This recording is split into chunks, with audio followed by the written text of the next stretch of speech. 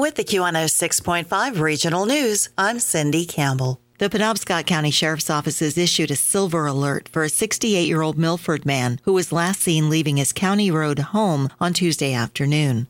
Gene Buck was driving his blue Toyota Tacoma with license plate 6257YA to Greenbush, but never arrived at his destination, causing loved ones to fear he may be having cognitive issues.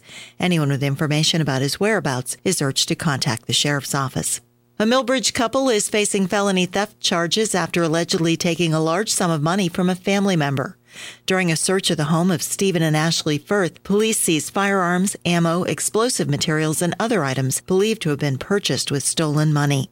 Flu and respiratory illnesses are causing problems for schools in Searsport and several other communities, including sickness among students and staff. Many of the schools are being deep cleaned during the time classes have been canceled. Health officials recommend frequent hand washing, covering coughs and sneezes, and staying home if you're sick.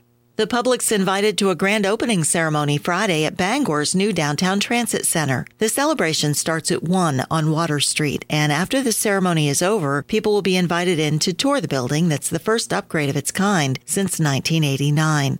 Camp Capella's benefit auction is underway, raising money to support the programs at the Dedham Camp that serves children and adults with disabilities. A variety of items are up for bid online, from gift certificates to adventure packages. Find the link to the auction at campcapella.org. And Orono firefighters will be at Bell's IGA this Sunday from 10 to 2, raising money to help community members. Raffle tickets will be available and cash donations will be accepted, with the proceeds used to purchase gifts and food for families in need. Find more information on the Facebook page for the Orono Firefighters Association Holiday Fundraising Event. Find more news on demand anytime at Q1065.fm and on the Q106.5 app.